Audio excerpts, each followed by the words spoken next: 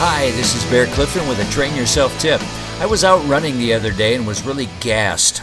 I had about a mile to go when I came across a section of sidewalk that some kids had colored up with chalk. At the end of all their doodlings were a couple of sentences written large and bold. "You can do it! Keep going!" And then a funny thing happened. Reading those two simple sentences did something to me. It put some bounce back into my step. On one level, it was so silly that part of me tried to laugh it off. It was just writing on a sidewalk. It wasn't meant for me. It was children playing. Yet my body, mind, and emotions responded to it. That's the power of encouragement.